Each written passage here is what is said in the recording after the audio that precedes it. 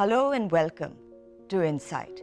Post 2014, we have seen, since Prime Minister Modi has been focusing on good governance, a rise in destructive politics. On one hand, the government is trying to focus on identity-less governance. On the other hand, we have the opposition still searching for identity. Join me and Shehzad Poonawalla, a leading political analyst and commentator, as we examine constructive politics versus destructive politics in Bharat today. Shehzad, it's amazing to have you with us on Insight. Shehzad, as you know that today our title for our episode is Constructive Politics versus Destructive Politics. Could you sort of begin with explaining to us the difference between the two? It's very simple. Of course, we're a democracy, a thriving democracy at that, and therefore there must be politics, there must be opposition. But constructive opposition is one that strengthens the arms of your country, and destructive politics is one that in the name of politics actually undermines your country. And I'll give you an example. Just before I was headed here, I believe Rahul Gandhi, who claims to be the opposition leader of India, has spoken to a former diplomat of America, Nicholas Burns, Yes. literally pleading for US intervention Yes. to uphold standards of democracy. Now, I don't have a problem with Rahul Gandhi doing Modi Virod, but when Modi Virod descends into Desh Virod, I think that's the fine line between constructive politics and destructive politics. We can't really avoid identity in polity, not just in India, but anywhere else in the world. How do you see us dealing with that? You see, identity politics is fine, and I guess it is part of the political aspirations of various communities to be galvanized on the platform of identity, or to even evoke their identity to seek political space. But how are those identities going to be used? Are they going to be used to divide people? The Britishers divided us and ruled over us, and therefore divide and rule comes from there. तो क्या बांटने की राजनीति की जाएगी identity के नाम पर या जोड़ने की राजनीति के? I'll give an example.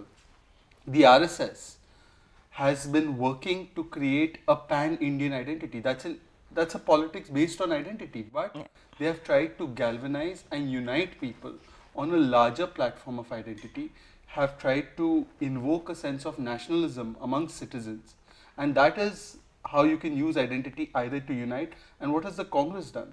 The Congress party, unfortunately, or the ilk that the Congress belongs to, the so-called secular ilk, they have been using identities to divide people, particularly the Hindu society. Either it's on the basis of caste, either it's on the basis of tribals, non-tribals. I just heard recently the Jharkhand CM make a huge claim, Hemant Soren, that tribals are not Hindus. So why is he doing that? He's doing that perhaps because he wants to divide Hindu society, and on the other hand, you have Mamata Banerjee making an appeal yesterday in a rally that all the Muslims should unite to vote for me.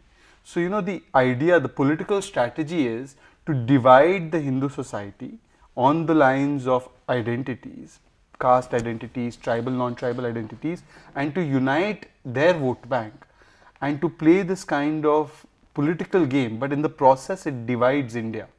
And therefore I don't have a problem with identities per se, but what kind of identities and how is it used? That is the fundamental question. What is the politics of the subaltern? To divide castes and communities, to do khand देश के भी खंड खंड करने की कोशिश की जाती है कुछ लोगों के द्वारा, and now it is also about the people of India.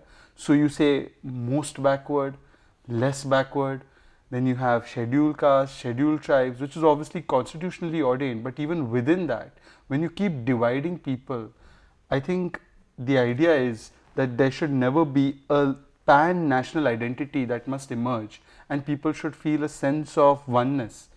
And I think that is harmful and destructive for the country. Maybe very beneficial for those politicians, but very harmful for the country. Correct. But since 2014 maybe, we've seen a change in politics where it's almost like good governance is trumping over everything else. I don't know if you agree with me or not, But if that is the case, do you think that identity politics is changing in India? You see, it's not going to change overnight. No. But the attempt has been, and I see this attempt being made consciously by the Prime Minister particularly, is to dissolve all smaller identities into one larger identity of being Indian. Correct. And let me give an example of this. For the largest time, the narrative we have heard in this country is that the Prime Minister and his government does not have the welfare of the scheduled castes and scheduled tribes in his heart. And we've seen anti-Dalit protests, we've seen the Rohit Vemula issue being politicized heavily, we've seen other communities, they're trying to incite them. But what has been the electoral data over the last 5 years, 6 years? The Bharatiya Janata Party has done phenomenally well, in fact better amongst the SC/ST seats and the SC/ST communities than compared to the other communities, which means certainly they're doing something right. Correct. Certainly distinctions are not being made in government schemes. They keep saying that this government is anti-Muslim. I asked them as an Indian Muslim, can you show me one policy of this government, one policy statement of Prime Minister Narendra Modi where he is distinguished between Mohit and Muhammad, where he is distinguished between Sultana and Shilpa? Does Sultana not get a gas cylinder just like Shilpa? Does the LED bulb not reach Mohit's house and Muhammad's house? What has he distinguished between? Has he seen that, oh, because you wear a skull cap or because you wear a sherwani, you will not get a particular scheme? So this kind of incitement on identity is done to only divide people so that they can be made vote banks. And they can be made vote banks, and the politics of fear can be played. They can be ghettoized mentally, emotionally, and then politically, so that they can become your captive vote bank. That attempt is being made in Bengal also. That attempt is being made in Assam. That attempt is being made in Kerala. Look at the Congress party. They have allied with the Shiv Sena in Maharashtra. They have an alliance with the Muslim League in Kerala. They have an alliance with ISF in Bengal, which has been opposed not by others, but in fact by their own Anand Sharma. They have an alliance with Ajmal in Assam. Which of these parties would fit in the so-called definition of secular of the Congress party itself, or what it tries to espouse? Yet it does alliances with these parties based on mere political convenience, and it lectures others about playing identity politics, playing the Hindutva card, so on and so forth. So this is the kind of hypocrisy that these certain political parties have, but their intention is to divide people of India politically, mentally and emotionally. And I think that is a harmful politics. It is changing. It is changing. Today the scheduled caste community, the scheduled tribe community, they are voting for Narendra Modi not because he has come up with the constitutional scheme of reservation, but he has gone beyond reservation and has given them aspiration. For 50 years, 60 years, all we did was we told these communities, you are backward, you remain backward, give us your vote, we will give you this lollipop of reservation. For the first time today, they are getting affirmation and aspiration. And that is coming from Narendra Modi. Why is it coming from this government? It is coming because today Narendra Modi is telling them, become Atmanirbhar.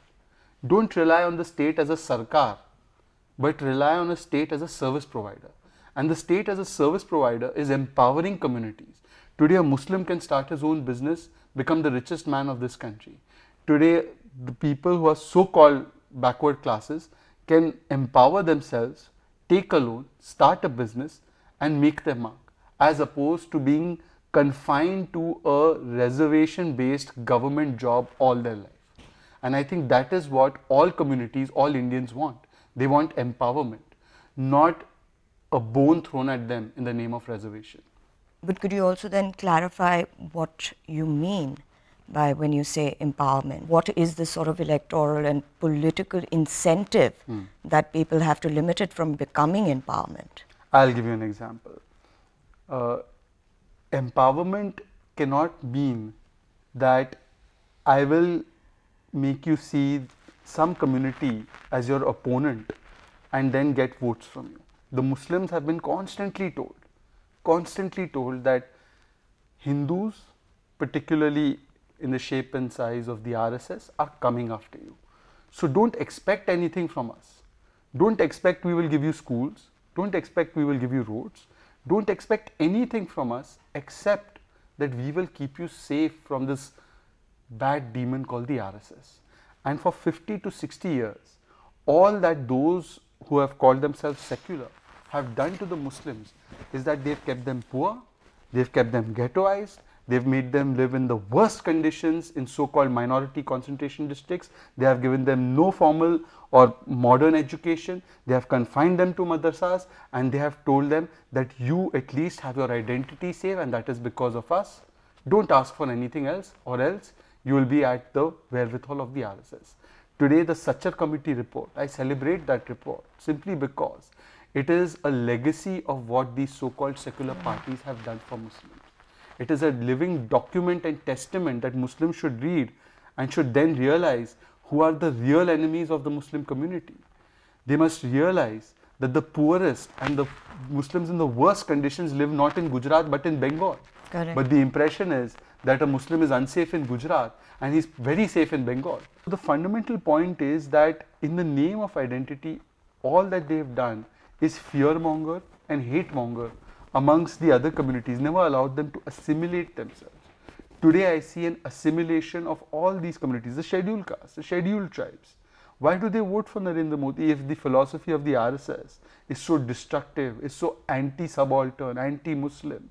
Why are they rallying in hordes and voting for Narendra Modi and the BJP? Are these people politically naive? Is Rahul Gandhi suggesting that he is the only sensible and intelligent person, and everybody else? I think in Bihar, from so many places, if you see the data, electoral data, more than 60, 70, 80% of the scheduled caste seats have been won by the BJP. In fact, the Bengal story of the BJP rests on the shoulders of communities like Rajbanshis, Matuwas, Namsh. They are all Dalit communities. Bengal, by the way, has almost 40% scheduled caste, scheduled tribe. The BJP is not viewed as a party of the upper caste elites in Bengal. It is viewed as a party of the Aam Admi of Bengal that has been ignored for so many years. So these are the realities that these certain political parties cannot confront. They can't see India getting united. That is their problem.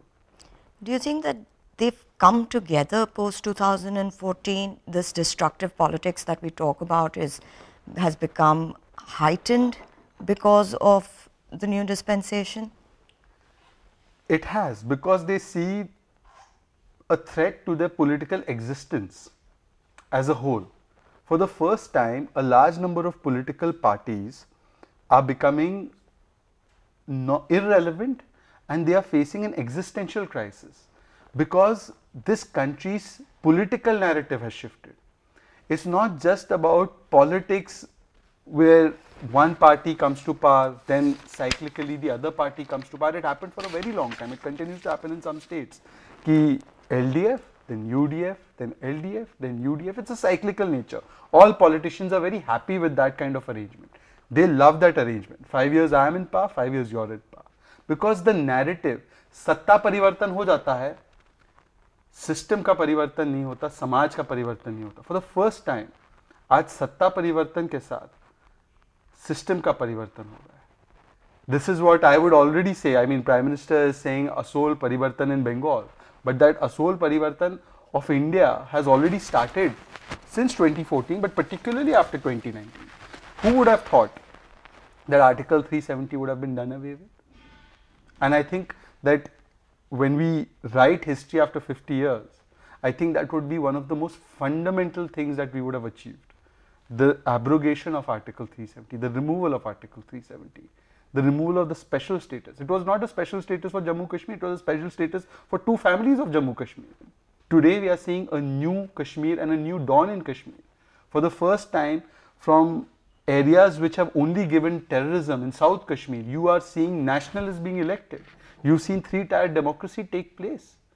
The Pakistanis and the Islamists are not very happy. They are threatening all the nationalists who stood for elections there.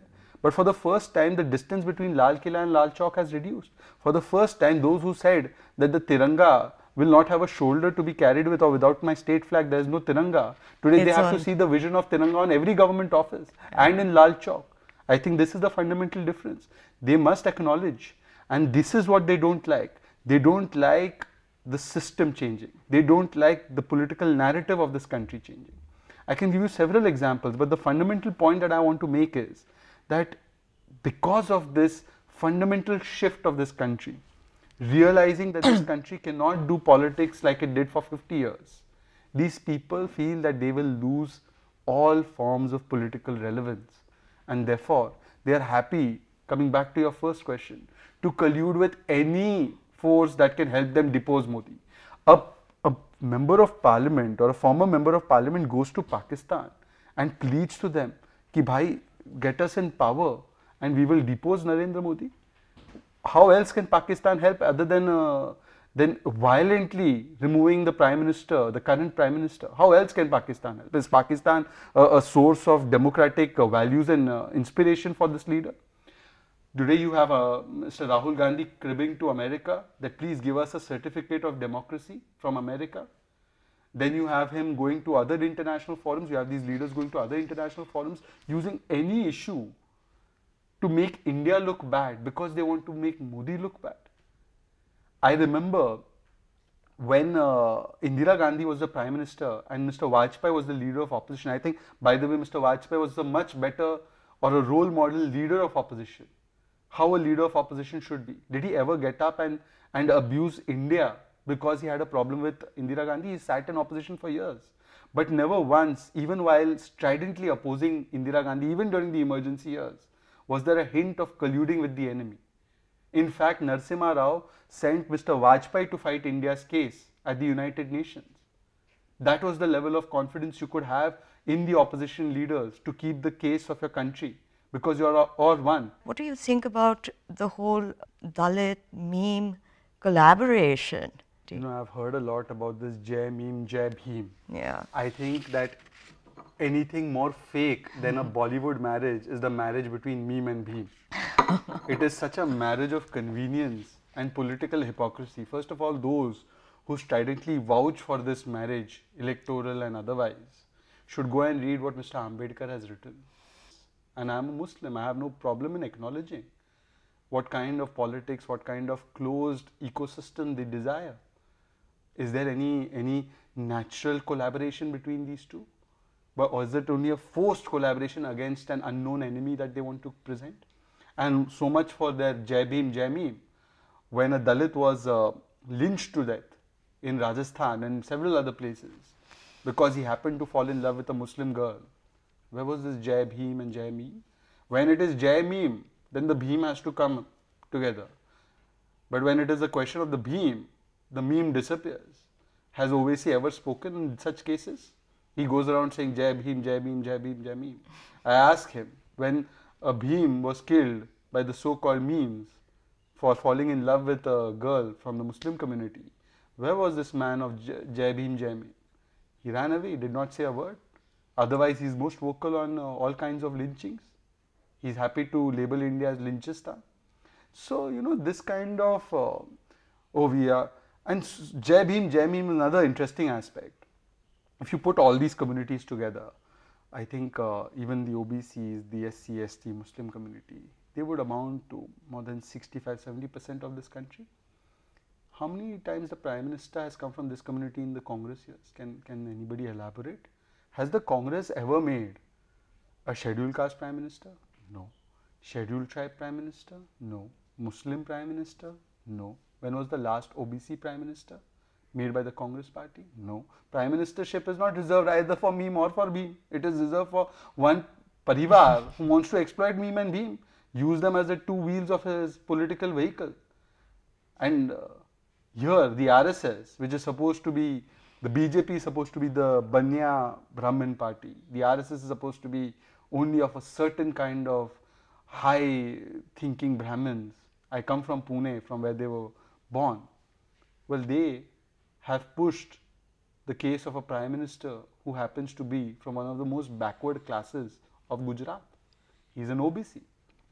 What is off the table when we talk about destructive politics? Is national security off the table? Certainly. राष्ट्र नीति पर राजनीति नहीं होनी चाहिए.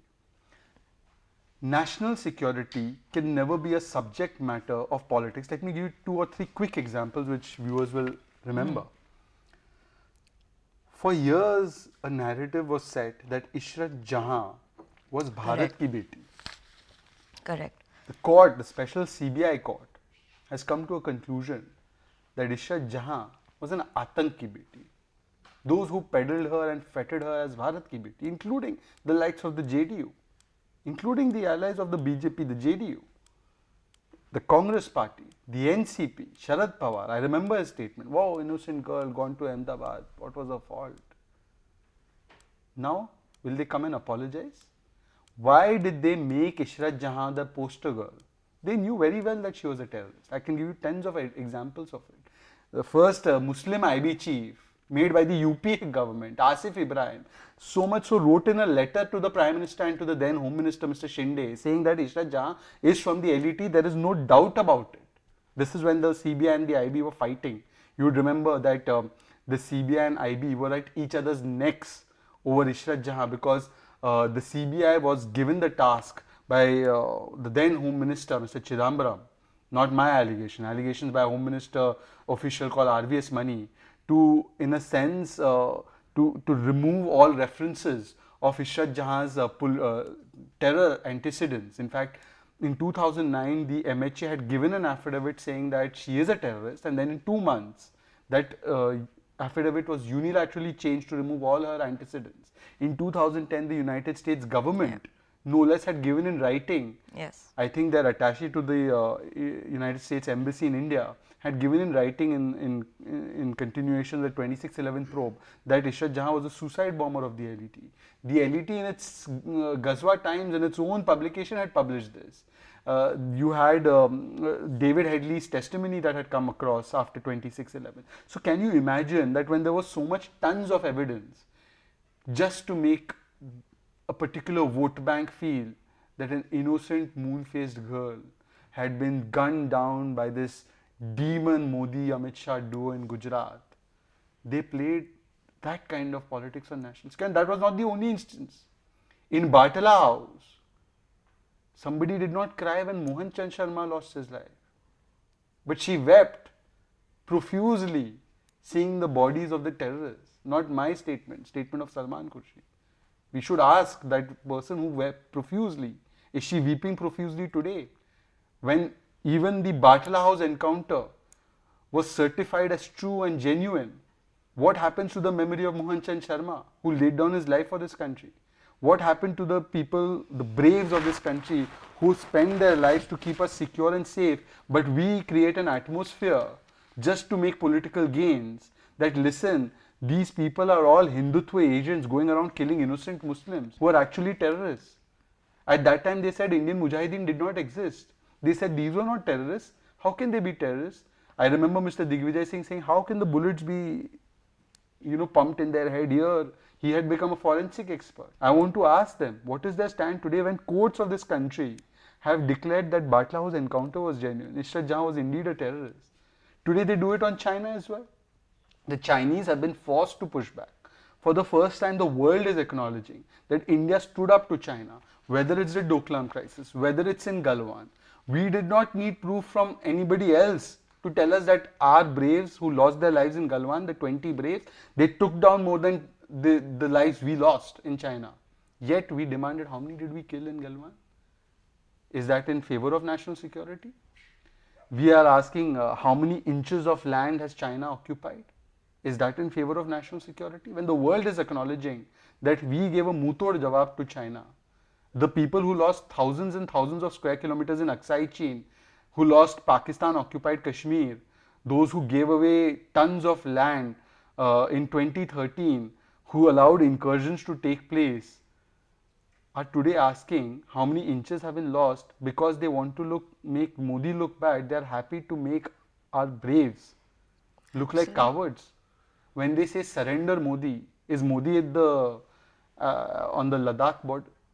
Is Modi there? It is the armed forces. Do you have any Vishwas on the armed forces? And you do not even attend the standing committee meetings on defense. So how would you even know? So this is the difference. The difference today is that for the opposition or some people in the opposition, national security is very much an issue up for politics and political gains only because they have a problem with Narendra Modi, which was never the case in this country. I gave you the example of Mr. Vajpayee. He never played politics on national security. But even this year, we saw the farmer protests. Last year we saw the anti-CA protests, Yeah. and they somehow managed to again push this card, specifically with the Muslim community during the anti-CA riots, where they made them feel threatened. Why is it that time and again they are able to do this?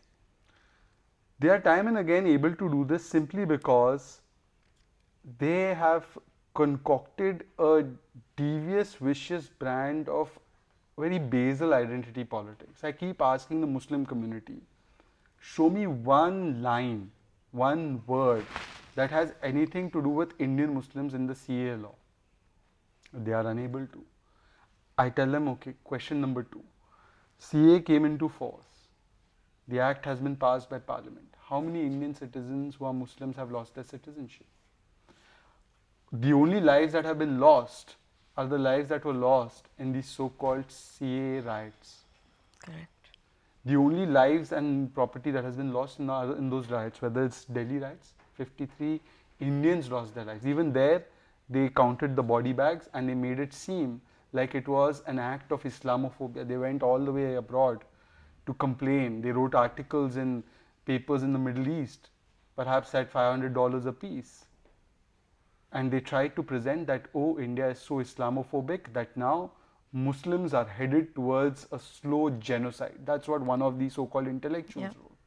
That now we have become a Nazi Germany where Muslims are being pushed into concentration camps. Delhi riots is one example. What happened about Dilbar Negi? Was he a Muslim? Was Mr. Ratan Lal a Muslim? Was Ankit Sharma stabbed more than 50 times? Was he a Muslim? The most brutal attacks took place on the Hindu community too. And the culprits of Akbari Begum are also in jail. They have also been charge sheeted. There are equal number of charge sheets between against Hindus and Muslims by the same Delhi police. So today, if this was indeed a Hindutva police or a Hindutva administration pursuing an Islamophobic agenda, why are the murderers of Akbari Begum in jail? Why are there equal number of charge sheets against Hindus and Muslims in Delhi riots cases? But to continue to perpetrate this politics of fear, ghettoization and othering, that the Hindus are your enemies. This is the worst myth that they can perpetrate. And such anti-Hindu phobia narratives that look what they're doing with the CA. They will all come, they will take away your friendship, they'll take away whatever you have. And these are the same people. And I ask them, if you are such humanists, you are such humanitarians, you bat for Rohingyas to come and stay in Bengal. But what is visible to you, the plight of the Hindus in Pakistan, the plight of the minorities in Bangladesh and in Pakistan, shouldn't we give them any succor as a nation that upholds values of freedom and liberal democracy? And this was something that Mahatma Gandhi advocated. Was Mahatma Gandhi a bigot too? Manmohan Singh in 2003 advocated this. Was he a bigot too? Hum kare to chamatkar, tum karo to gunegar. This is their playbook. What would you say that the youth in India needs to do to ensure that they're not used as political fodder? So when I speak to people of my age and slightly younger to me, I explain to them, and they are also perturbed with the kind of narrative because they don't believe in it. They may see a representation of it. It is hyped up more than it is actually existing. Because if you see election after election, it's not working. I mean, who voted in Bihar? Young people, right? We were told that one youngster had huge rallies in Bihar, whose father is in jail. We were told that he is the next chief minister, the next thing, the big thing. Yeah. Well, what happened in Bihar? I'll tell you what is the problem. The problem is, सत्ता परिवर्तन हुआ है, पर structural परिवर्तन अभी नहीं हुआ है. यहाँ पर बाबूलाल वैष्णव को राजस्थान में एक हिंदू साधु थे, उनको जलाकर मार दिया गया राजस्थान में, so called secular state. Palghar में 2 साधुओं को पीट कर मार दिया गया. It's going to be 1 year on 16th April. There was an attack on a Naga sadhu in Chhattisgarh. See the gotra of the states. So the political gotra of these states was such that ये जो human rights के नाम पे award वापसी, letter writers, so-called, going to the United Nations, United States committees, none of them have said anything. They have all been selectively silent. And then one incident takes place in some train. Articles and articles are written in United States publications. And then an article is written that India is no longer a secular democracy. And then some reports are manufactured to say today we are partly free, today we are 90% free, today we are 40% free, today we are electoral autocracy. But when these people were killed, lynched, brutally murdered, they happened to be Hindus, at least as per their religion. I believe everybody is a Hindu culturally, but as per their religion they were Hindus. These people went silent. This is the power of their ecosystem. You have to realize that they may have been driven out of power, but they still control the narrative. They still control power structures. They still control what this country talks about. They still have prominent positions in the bureaucracy, in the intellectual space, in the media, and in a large number of attempts are being made. Attempts are being made to change that status quo. I see very strident attempts being made. People have actually taken up that task. It's a less spoken about task. But when we have a lot of foundations today working towards representing a larger Indian cause and an Indian narrative, the Vivekanand Foundation, India Foundation, they're working towards it. But have we been able to purge this kind of bias that exists in the intellectual media and other spaces yet? No. We were told for 50 years Aurangzeb restored temples. That's what was told in the NCERT textbook. Where is the proof? So they continue to control the narrative. And till the time these people, they've been well fed and kept patronized, continue to be patronized.